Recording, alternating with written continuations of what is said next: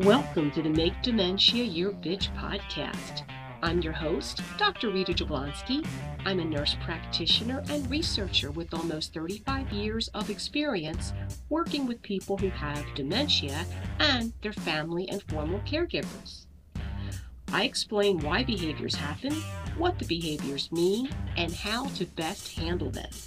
The information in this podcast is for educational purposes and is no substitute for medical advice or care. Welcome to episode 24. This is my Make Dementia Your Bitch podcast holiday special. I provided a free webinar this morning.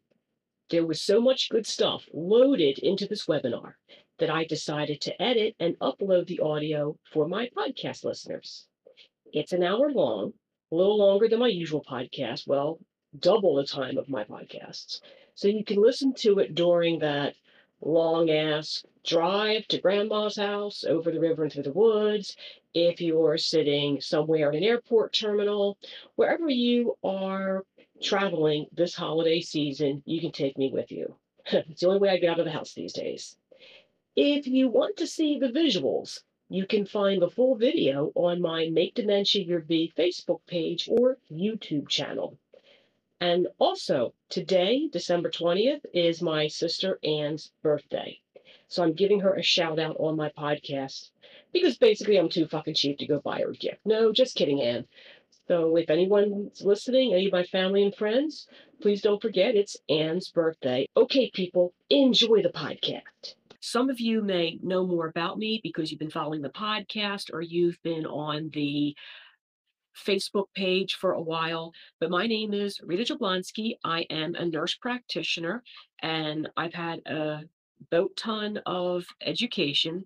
And the common theme throughout all my educational journeys has been geriatrics and gerontology with a focus on neuro because I happen to like neurology.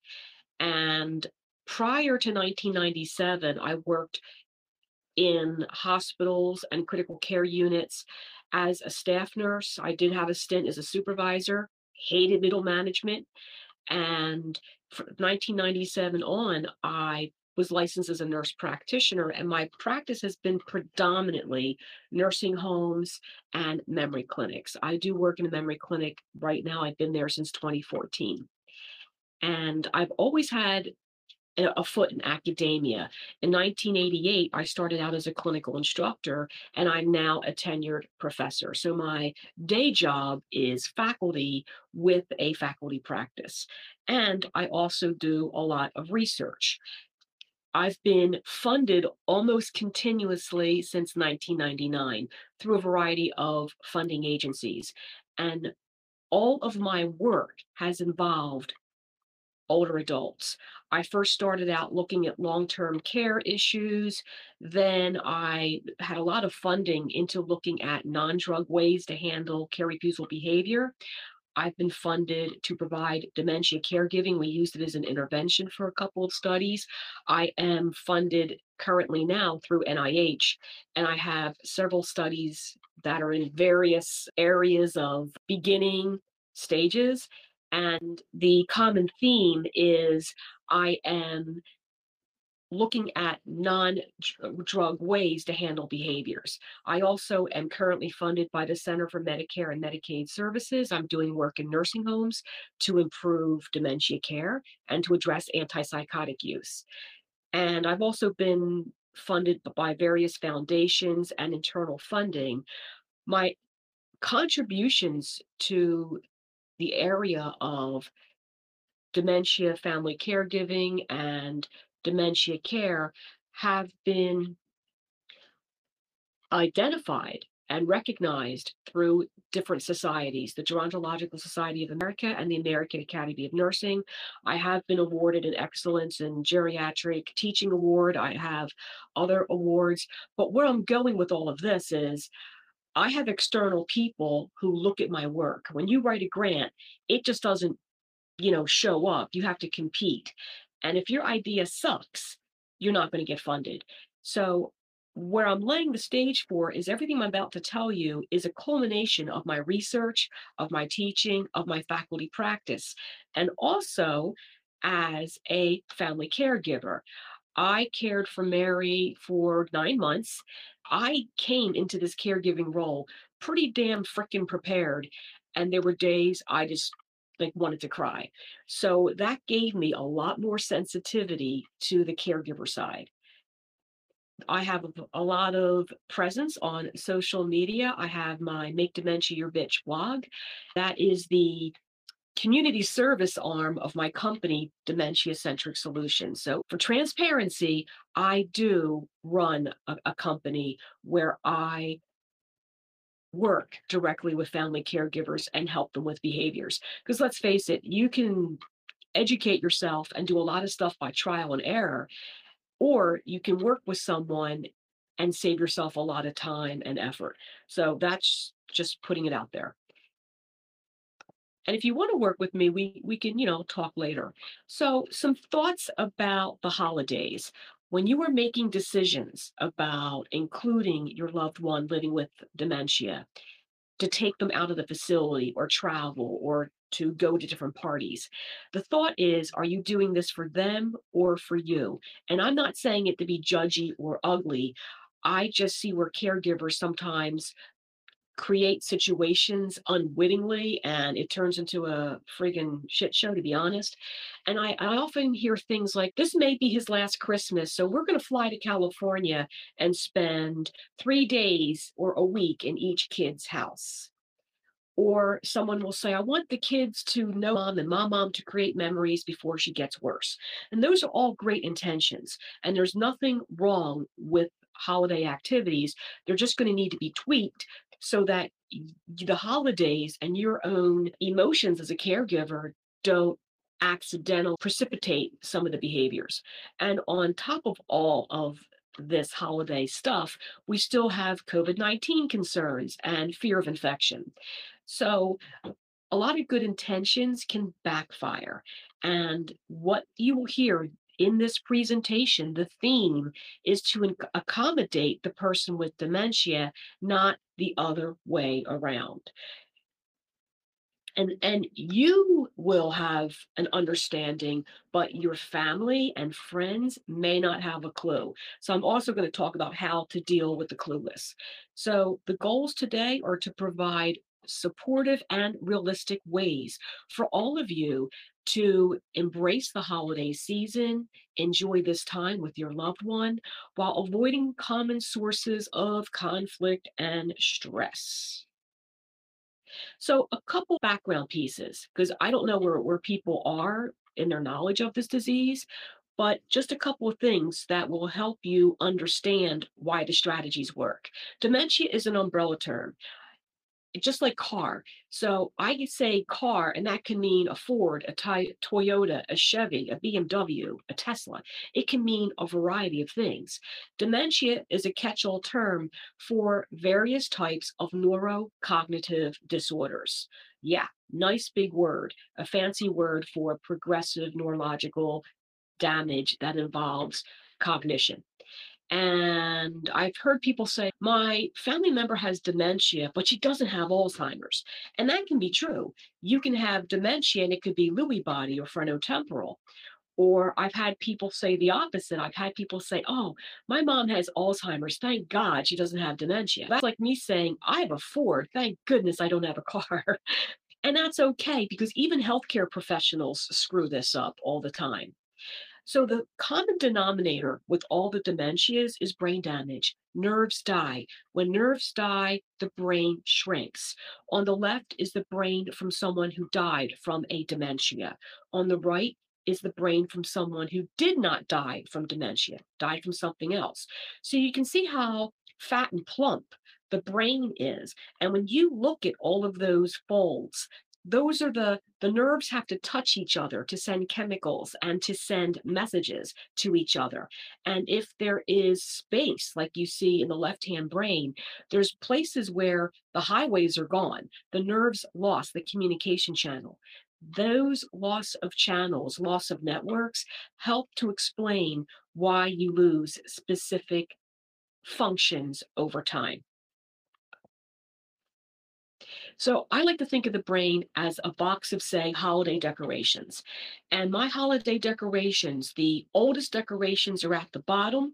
The ones I bought last week are on the top. And that's how our memories work. Our short term memories are closer to the surface so we can access them. Our long term memories are buried deeper in the brain. But there are channels that connect to all of these memories. So, smells and music can literally hop on an alternative pathway and retrieve a memory. That's why this season is so cool. I will open up my favorite Christmas candles, and the smell of the pine and the balsam take me back to when I was 5 years old, helping my mom unpack and put out the Christmas decorations. And at age 5, I was probably more of a hindrance than a help. With all of the dementias and the brain shrinks, the memories literally fall out. So if my box holding all my decorations were to suddenly shrink, the decorations on the bottom would still be there. In fact, they'd be more retrievable, easier to get to, literally on the surface, as if I was there. While my memory of what you told me to do 5 minutes ago fell out of the box. And because the brain is shrinking, it is really hard to make new memories. That's why, for the most part, when people with dementia no longer can do something, it is pretty impossible to teach them again. Now, there are exceptions to this, especially with vascular dementia. But in the other dementias, there comes a point where there can be no learning because there isn't enough neurons or enough brain juice, acetylcholine, to create those memories. An exception besides vascular dementia are emotions. Our emotions can bypass traditional ways to make memories. And because there are really two ways to make memories. There's one way, which is a very sequential way we create memories. Then there's another way in which highly charged emotions fire up the memory. That's why people who were in a car accident or something traumatic, the memory of those traumatic events aren't like a movie or a logical sequence like regular memories. They're disjointed. Some things are more pronounced than others. So if you have a highly charged emotional situation, that may fire a memory. And I get that question all the time where people will say, gee, I think she remembers what she wants to remember. Not totally true, because my granddaughter is having a baby, so this makes her a great grandma. And since we told her, that's all she's been talking about. She forgot everything else. That's because that emotional charge is not unlike me trying to pack a suitcase where I will take an item of clothing and I will smash it into the suitcase. I will make it fit. And that's what emotions do with memories. Okay, so the loss of current memories plus access to older memories literally creates a new reality. That's why you get the same question or topic over and over again, the hamster wheel. That's why people refuse care, because in their mind, they just did it, or there's no reason for this. If I lost my memory of having high blood pressure, it makes no sense that you're going to hand me a blood pressure medication. So people with dementia aren't in denial, have literally moved backward in time to where their older memories are now at the surface. So they're at a point in time where they may not have high blood pressure. They may be at a point in time where they're not married or they haven't had children, which is why they may look at you and forget who you are if you are an adult child. Now, here's another important thing, and I don't say this to freak you out, just to help you understand. If you are stressed out, they will pick up on it. And emotions are contagious. I take a tuning fork in clinic and I hit the tuning fork and I wait till we can't hear it or see it move and I'll stick it in water and it'll throw the water all over the place. We have nerves in our body that are specifically designed to pick up vibration and energy. We are energetic beings. So you may have had the experience of somebody walking in the room and you love this person and your energy lights up. They have great energy. How many times have you said, I love her energy, or I love her personality, I love his vibrancy? Then there's other people where life gets better as soon as the door hits them in the butt. I had a colleague I worked with once that when she walked into the room, I swear she drained the light out of the room. Like it physically got darker. Like she was a vortex of negativity. Ugh. And that's the reality. So if there is a specific person who's going to stress out your loved one, it's up to you to maybe limit their interaction or talk to that person, because whatever energy they're giving off, they're triggering something in your loved one with dementia. So, some of the communication techniques that you might have heard me talk about in podcasts or in previous Facebook Lives, or you read them on the blog, is avoid quizzing. Do not say, remember, because that will trigger an argument. Logic also does not work, because when we try to use logic, we are operating on the premise that all of the pieces of the memory are there, but they're not. That's why logic doesn't work. Arguing sure as shit doesn't work. And it's best to communicate short, sweet, concrete, and watch your vibes. When I'm in clinic, I literally step out of the room in between patients and I take some deep breaths and shake off the energy, especially if it was a difficult visit, so I don't walk into the next appointment giving off bad vibes. And I know this sounds like trippy dippy hippie stuff, but it works. And I was showing you earlier the picture of the shrunk brain, and I talked to you about the highways in the brain. In your healthy brain, when you got up this morning, this is probably what your thoughts were like. You probably were doing pretty okay, life was good, and then about maybe 15 minutes when you started getting involved in your activities, this is what our busy brains look like. We have a lot of traffic going through our neural networks, which is why it's sometimes hard to multitask. Or if your mind is on a problem, you may put your car keys down somewhere and you have no memory of where you put them.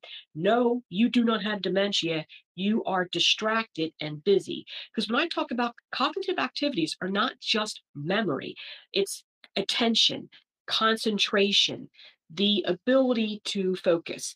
It is doing things that we've learned in the past. And I'll talk about that in a sec. In a loved one with dementia, some of the highways are literally wiped out. That's why music and art is so cool. I will have someone who the family has said she hasn't spoken in days or years, and this person will hear a favorite Christmas carol or a favorite song from the 50s, and next thing they are singing every word. They are right there. Or I have someone who was an accomplished piano player, and I did this in long term care. I had a resident who we would sit in front of the piano. She couldn't feed herself, but holy cow, you stuck her in front of a piano, off she went, because some of her piano playing became an overlearned skill, and that skill set was there. And by placing her in front of the piano, the tactile sensation of the piano hit a detour and got to those memories. I know you've heard this on websites, on some of the Facebook groups you belong to, but it is important to maintain a consistent routine, even with the holidays. Because with little kids, we give them routine to create memories, to create abilities. With older adults with dementia, the routine supports the memory, and routine actually relieves anxiety. And if you relieve anxiety, you can reduce some of the wandering, because sometimes that wandering is I am afraid, or I am something's upsetting me and I'm leaving the environment. Also, for people who always walked or exercise as a way to deal with stress, these are the people who get very agitated if they do not have a physical outlet. Also, consistent routines help prevent pee and poop accidents, because if they're eating at the same time, they're going to usually urinate or defecate so many hours later. So it also keeps you in tune with them. Because I have a great picture at the end of what happened when I didn't pay attention to my pandemic puppy, her first Christmas.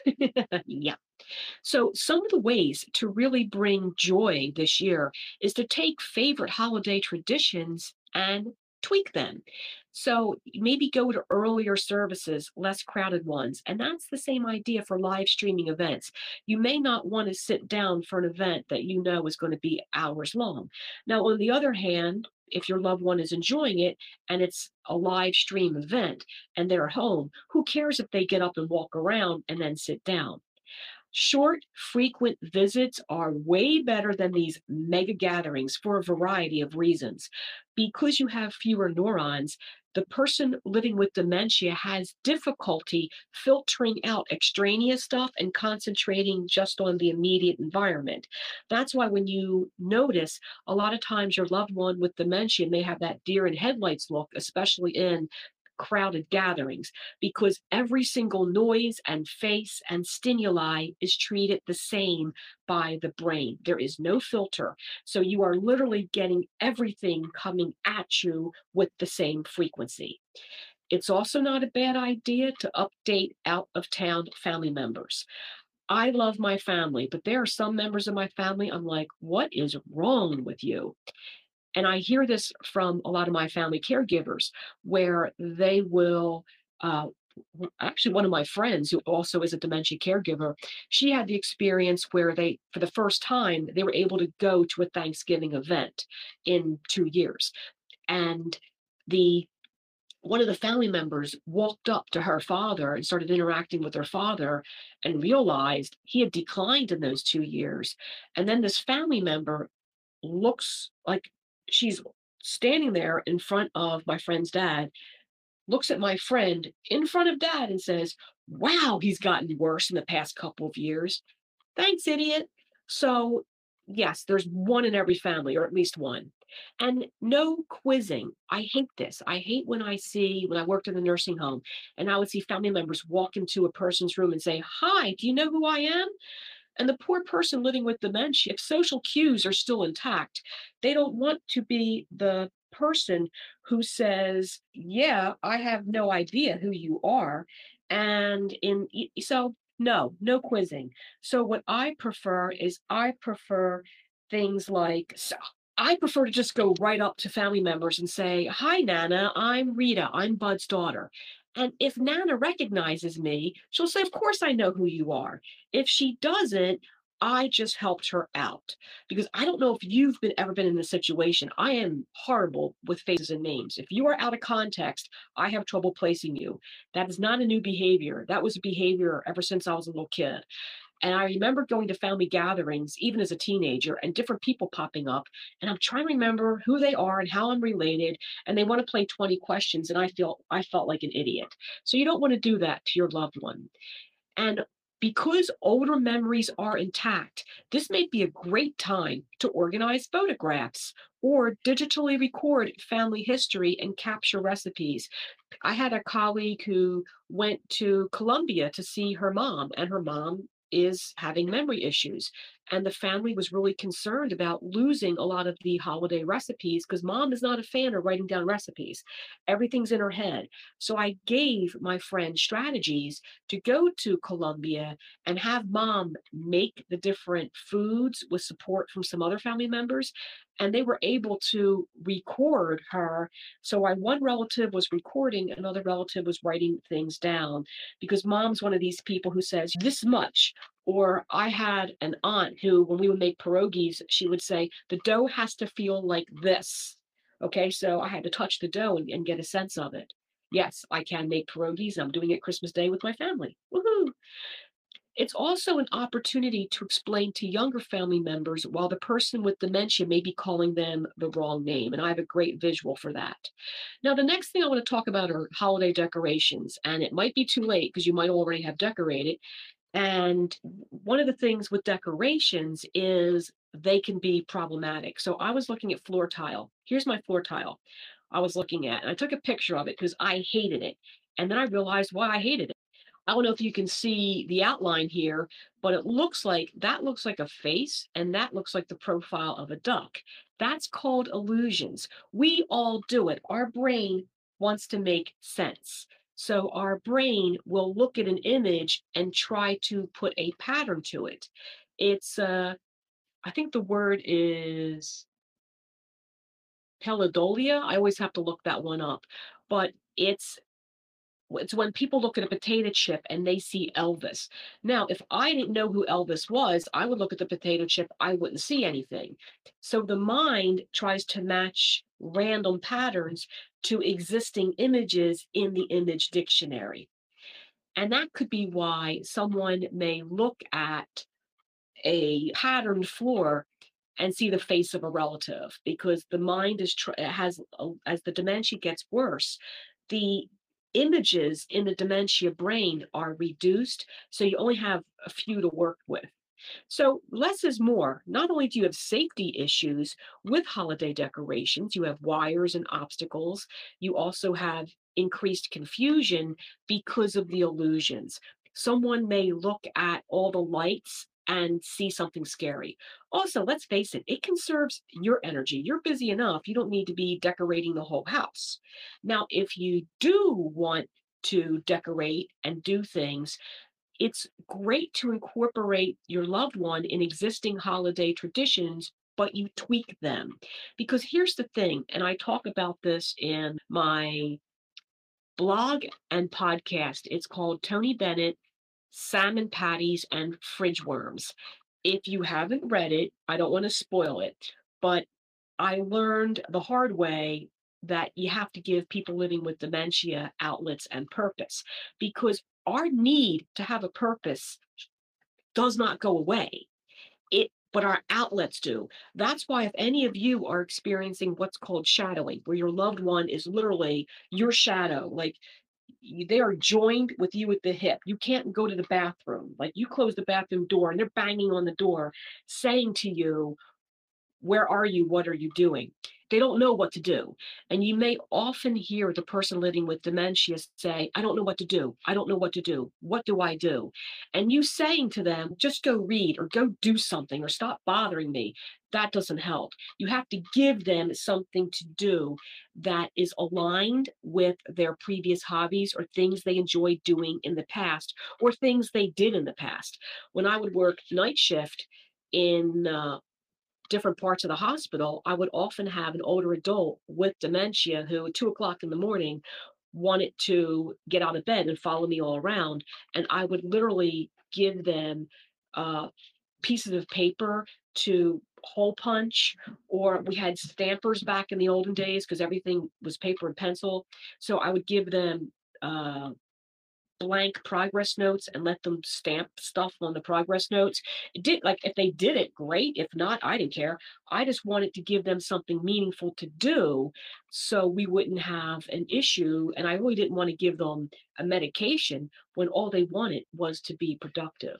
So allow them to help with the holiday plans. And it's really better to do 1 to 2 things a day over the course of weeks, just like the old advent calendars where you would each day you would open up a little drawer and take a chocolate out or just flip the tab on the poster. You can do, it's late for this holiday, but for next year, you can literally plan out activities that take the entire month of December. So today we're going to pull the box out with the decorations and we're going to put 3 out. Tomorrow we're going to put more out. Because the other question I get is, why does the person living with dementia sometimes like get stubborn and mean? Because they get exhausted and cranky. And if you're thinking there's a lot of correlations between certain behaviors at the more moderate to severe stages of dementia, which is where a lot of this hits, and having a cranky toddler, yes. And I don't say that out of disrespect. I say that because the behaviors are very similar, because a toddler has undeveloped brain. The brain's there, the connections haven't been made. A person living with dementia had the connections and they are disappearing. So the ability to handle frustration, the ability to handle emotions, the ability to handle boredom is all greatly reduced in a person living with dementia. So offer opportunities to reminisce as you're doing things And if you ask someone to do something, short, respectful requests. I have this thing I do in the clinic where I'll say to the person I'm examining, before pointing to the door, point to the ceiling. Two-step command, and it's backwards. What they'll do is they can hold on to the last couple of words. So people who are having problems with memory will point to the ceiling. They won't point to the door because their brain can only hold one thing. When you go and attempt to give directions that are pretty, like to you, they seem simple. Go to the fridge and get me the butter. No, it won't. So short, sweet, concrete, and express gratitude. Because when you think about it, people living with dementia probably don't hear a lot of positive stuff. They're always being told, no, that's wrong. No, stop that. No, because you're trying to protect them from themselves. How would you feel if all you received was negative feedback all day? So that's why when I work with people living with dementia, I do provide compliments. And I also like to make sure I am being genuine. Now, I talked about your loved one calling a relative by the wrong name. On the left side is my niece, Lauren, and she is now 28. And to the right is me when I was 5 years old. If you didn't know the context, because you can look at the picture on the right and you can see it, that was definitely 1969, 1970 Christmas because of how dated everything looks in the picture. But the person living with dementia doesn't have that context. All they know is they're looking at somebody and it's matching up with an image. Their brain is doing the matching. So that is one of the reasons why sometimes adult children are mistaken for spouses. I look exactly like my mother when she was my age, which I feel pretty good because my mom just turned 81 and she looks fantastic. And she doesn't look 81. She looks amazing. So hopefully I got her beauty genes. So one of the things that unfortunately happens every friggin' year, is, especially if you go someplace or people come to you or you're going to church, etc., someone is going to try to be helpful and they're really going to be a pain in the ass. They're going to say things like, oh, there's this cure for dementia. No, there's not. Okay, I actually have a podcast and a blog that basically say a lot of the cures that people are selling on the internet are crap. And no. So here is my all purpose script for criticism in the form of advice and concern. Thanks, or thanks for asking, and then you redirect and assign it. You give them something to do. Thanks for asking. Can you bring us both some desserts? And this is my favorite one. When the person living with your sibling or one of your relatives or friends is busy telling you all the things you're doing wrong, or why is mom's hair looking like that? And you're sitting there thinking to yourself, lady, it took me 90 minutes to convince her to put this shirt on and 30 minutes to get her in the car. And you are asking about why her hair doesn't look perfect? Thanks for asking. Or thanks for letting me know. Please sit with mom while I go to the bathroom. I may not even ask. I may just say, hey, please do this. And then I had a situation where I had a family. I had sisters. One sister was there caring for mom 24/7. The other sister lived in, let's say, Philadelphia. And the sister living in Philly would always pick up the phone and talk to mom. Mom sounded fine on the phone. And mom would tell her all these tall tales, which people do. And then the sister from Philly would constantly criticize the sister right here in Birmingham providing the care. So the sister came down for the holidays, and literally what I suggested to the local sister was to use this as respite, to set everything up and then go away and like a weekend and turn off your phone. And the caregiver did. When she finally turned her phone back on, like she lasted maybe 12 hours of not checking her phone. When she checked her phone 12 hours later, the sister who had so much to say was begging the caregiver to come home because everything was a mess and she couldn't deal with mom anymore. So that's not a bad strategy if you have a family member who I don't see what the big deal is. Here you go, stay with mom for a while. So this script for criticism in the form of advice and concern, it works for a lot of stuff. If you're at a family gathering and someone is like making negative comments about your appearance or your weight, you can say, okay, have you tried the potato chips? Or have you tried, I have a colleague who says, have you tried the bean dip? Have you tried the hummus? And just redirect them because it is not your job to have to educate everybody. And if people are asking a lot of questions, tell them to educate themselves. So, communication is so important, especially at this time where you may not be feeling your best. There's other people in the environment who really don't know what they're doing. I'm going to take a quick commercial break, and when we come back, I'll talk more about communication and some more strategies to make it through the holiday without losing your shit. I'll be right back.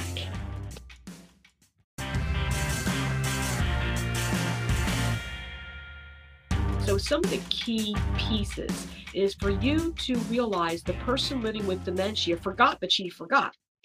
So, when they say something didn't happen, it's wiped from their memory banks, which is why you avoid remember, which is why arguing and logic is pointless. I'm sorry, I forgot to tell you is actually one of the things I learned to do and I share it. So when I was caring for Mary and I would say to her, okay, Mary, you have an appointment on Friday. And I put it on her calendar and I have post-its in her room because reading is an overlearned skill. And oftentimes people can still read and understand the written word even much later in dementia stages. And at that point, she was reading and doing fine. Yet Friday morning, when I asked her to get ready to go to the doctor's, she looked at me and said, "What doctor's appointment?" And knowing knowing all that I know, when you're a family caregiver, you're a family caregiver. I wasn't Rita the nurse practitioner, I was Rita the daughter-in-law. So without thinking, I went right into arguing and logic. And I stopped myself and went, wow, I know better. So I simply said, Mary, I'm so sorry. I forgot to tell you about the doctor's appointment. And then she went, "Okay, honey, that's okay." And then she got ready. So that "I'm sorry, I forgot to tell you," I love that strategy. It's better to just accept the older adults' reality because they are moving backwards in time. Memories are missing. So they're trying to make sense out of what they can get their hands on, what memories are actually retrievable. And when they start talking about dead relatives, I wonder if Uncle Harold's going to get here, or I can't wait to see my mom. This is not the time to remind them that mom and Uncle Harold are dead. Don't. It's an opportunity to reminisce. Wow, yeah, Uncle Harold. Wow, he's something else, isn't he? And get them to talk about Uncle Harold. Sometimes talking about dead relatives is really expressing emotion because to me, mom means security and love. Any point in my life where I felt vulnerable or I felt frightened, even as an adult, what do? You go visit mom, you pick up the phone, you talk to mom. Or for some of you, you talk to dad. Dad has always been your anchor.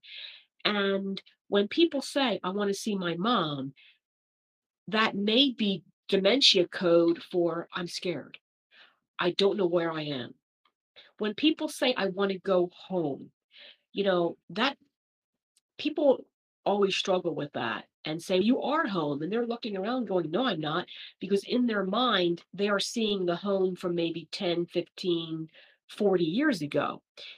And what you can do is you can respond with, "When do you want to go home?" "I want to go home now." "Okay, how about we go home tomorrow? Because right now I want to spend time with you and I want to do stuff." That may be how to handle it. Now, the other topic I do want to address is good intentions with unintended consequences. Alcohol. Yes, we all may want to have a drink, but the person living with dementia may forget that he or she already had a drink and they ask for another. So with alcohol and depending on the other medications they're taking, alcohol may not be a good idea. So some of your options are it may be a dry party. It's soft drinks only. If alcohol is there, you may consider diluting it or swapping it with a non-alcoholic make-believe drink.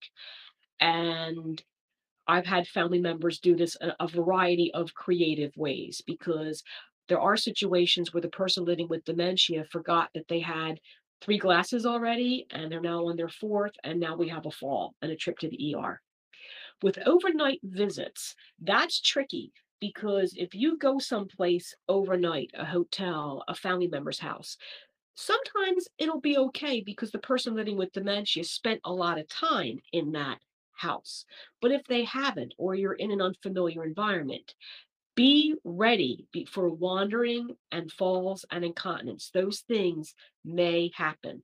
The wandering because they're trying to figure out where they are. And if you're in a hotel room, they may get up in the middle of the night, open the door, step out into the hallway, door shuts behind them, they're locked out. Now they really don't know where they are. They may have incontinence because they're trying to find the bathroom. It's not where it's their roadmap in their head is not working. You may want to bring some night lights with you, some additional cheap door locks that you can go on to travel websites. There's all sorts of gizmos for added security and safety. You may want to get some really cheap door alarms that you can pick them up in a lot of hardware stores. Or again, I do everything online, as you can tell from my need to talk to my shipped person. So the thing is, you can literally put bells or something on the door. So if the person attempts to leave the room, especially if you're staying in a hotel, you are alarmed. And some of the real cheap door alarms are nothing but two pieces that literally one sticks on the door and one sticks on the door jamb. And if the door opens, it pulls out a tab and the alarm goes off. You may want to try it at home and to make sure it doesn't wake up the whole hotel. But at least it'll save you from a wandering or incident and for an elopement. Air travel is a challenge, period, especially now.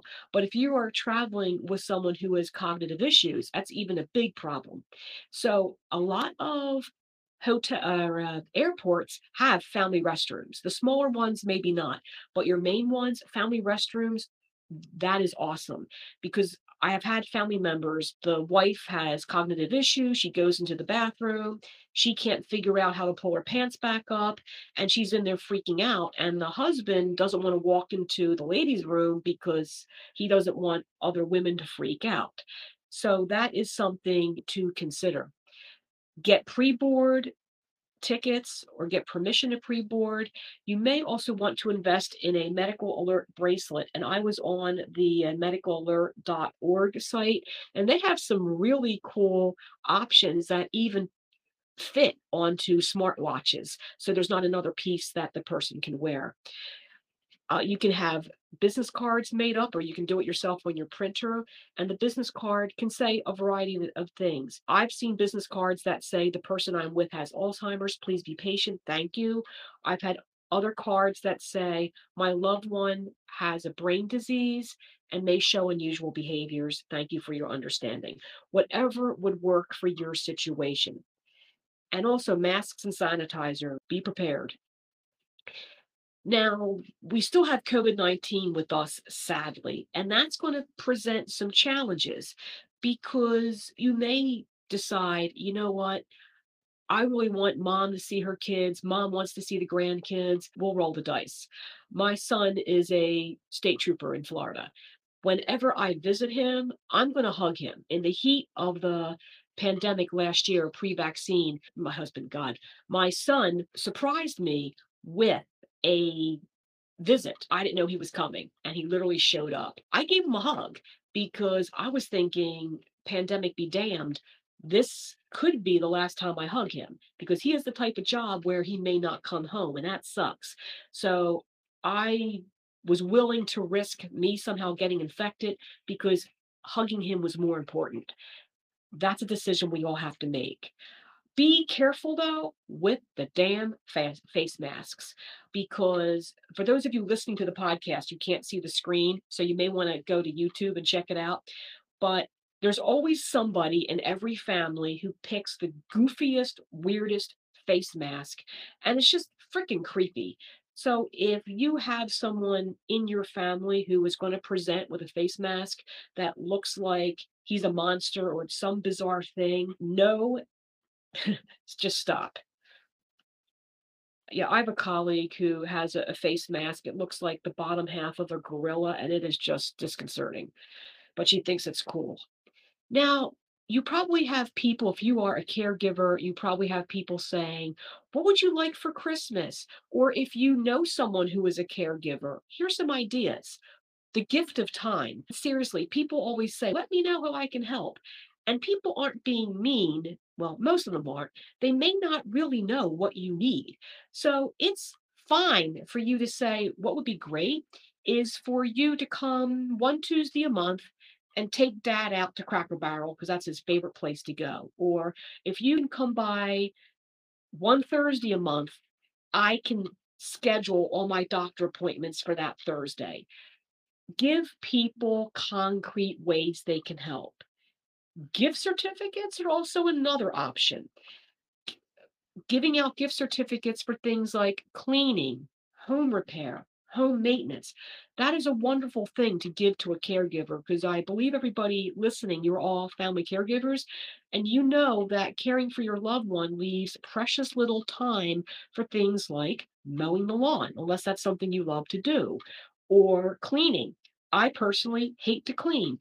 So I will always have a cleaning person. I would rather do anything but clean, but that's me. Other people love to clean. And for the older adult, back in the days when we had nano iPods and different devices, I recommended that someone who is tech savvy could load favorite music playlists for your loved ones. Or you can go old school and do, the old Walkman.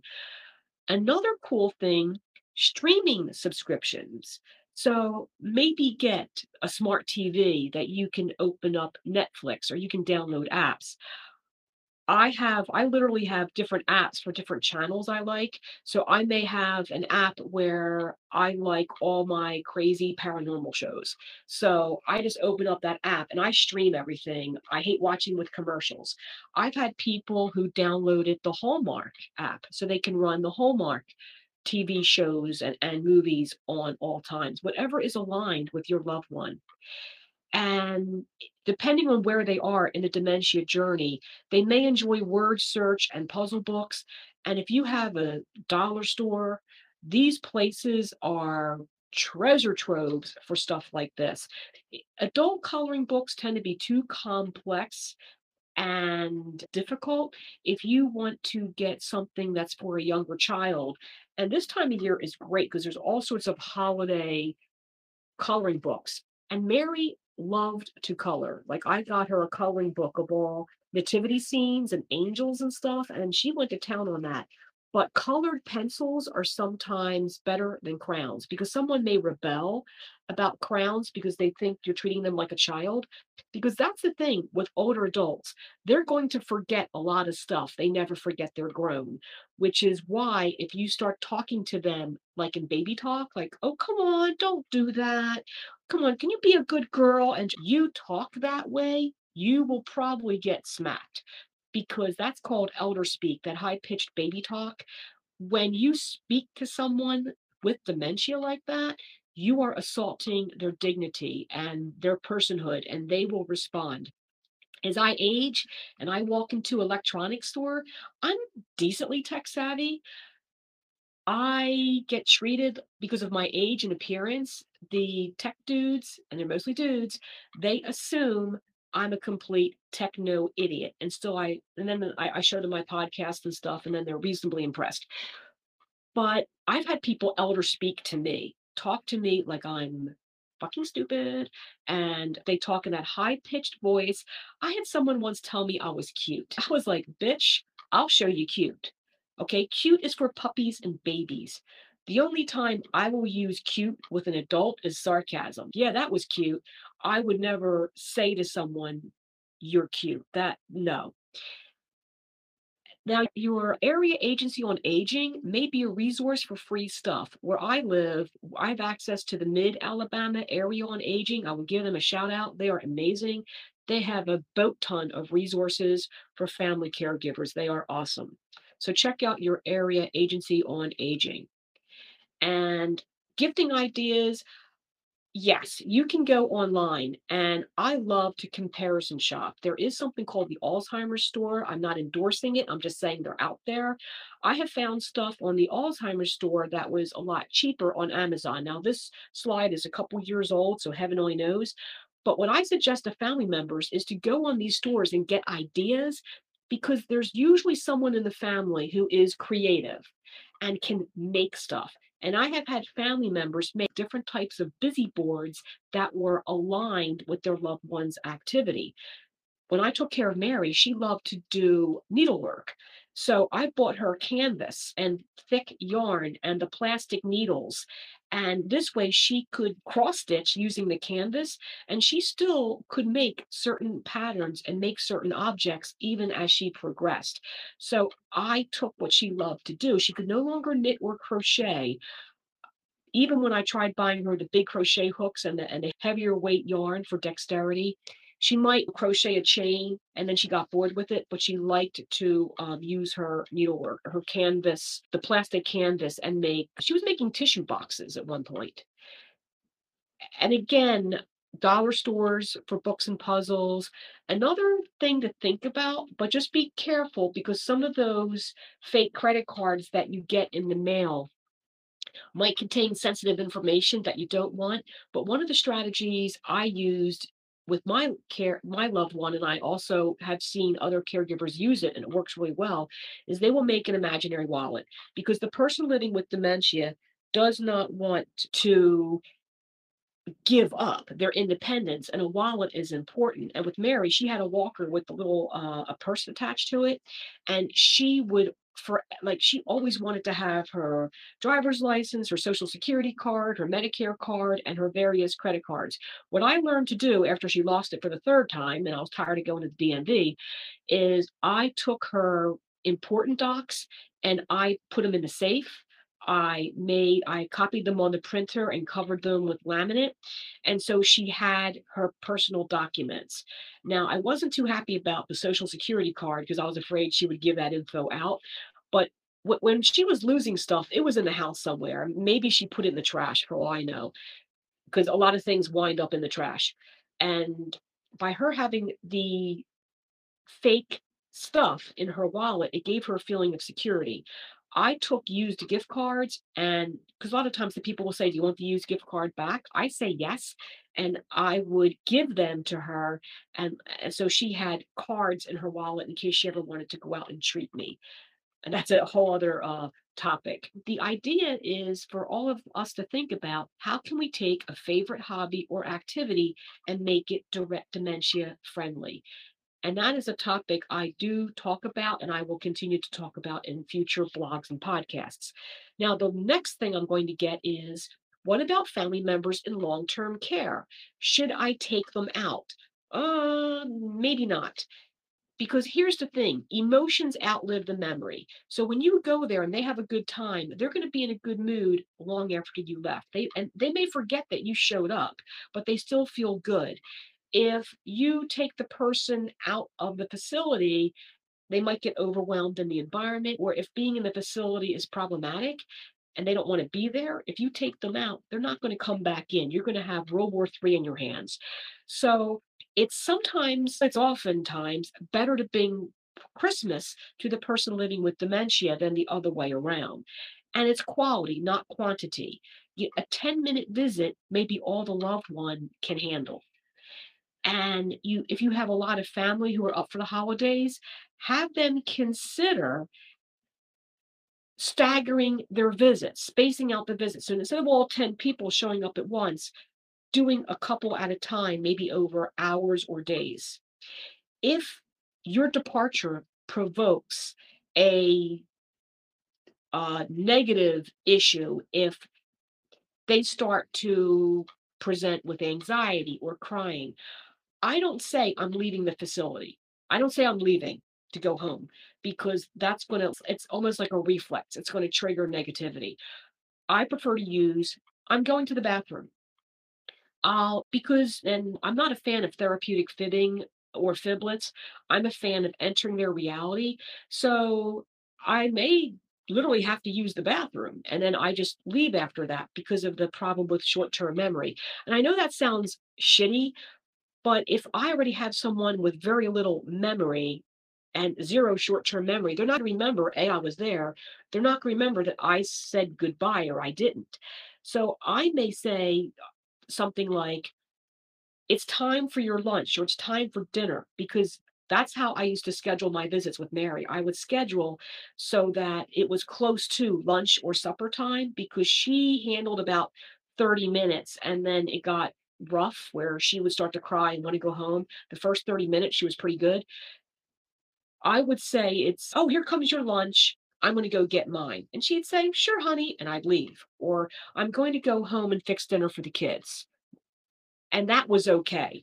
So you need to tweak it for what makes sense for your loved one. And you can say, look, I'm going to go get something to eat. I'll be back later. Cool. Because you're telling the truth. At some point you're going to get something to eat, and at some point you're coming back later. And I know a lot of this sounds like a play on words, but you have to align your communication so that it is respectful, it respects the person's dignity, and it also contains an element of truth. Because I noticed when I fib, my vibe must change, and I've gotten caught out on fibs before, which is why I avoid it. So, for those of you listening to the podcast, what you're going to see right here, or what you're not going to see, and I'm going to describe, is Amira's first Christmas. I had presents that I didn't wrap for her, but I did give her some doggy toys and I put them under the tree. And then I got busy and I wasn't paying attention and she was really quiet. And I was in my office probably doing something that I thought was important. I came out and I snapped a picture because that's what I woke up to. She managed to open up, she got one of her Christmas toys and she took all the stuffing out, and then she got into paper towels because some of that is paper towel. And yeah, she made a mess all over my living room. So at least she didn't eat any of the Christmas decorations. So I was happy for that. I hope you found this podcast helpful. Please rate and review on your favorite podcast platform so other dementia caregivers can find this podcast.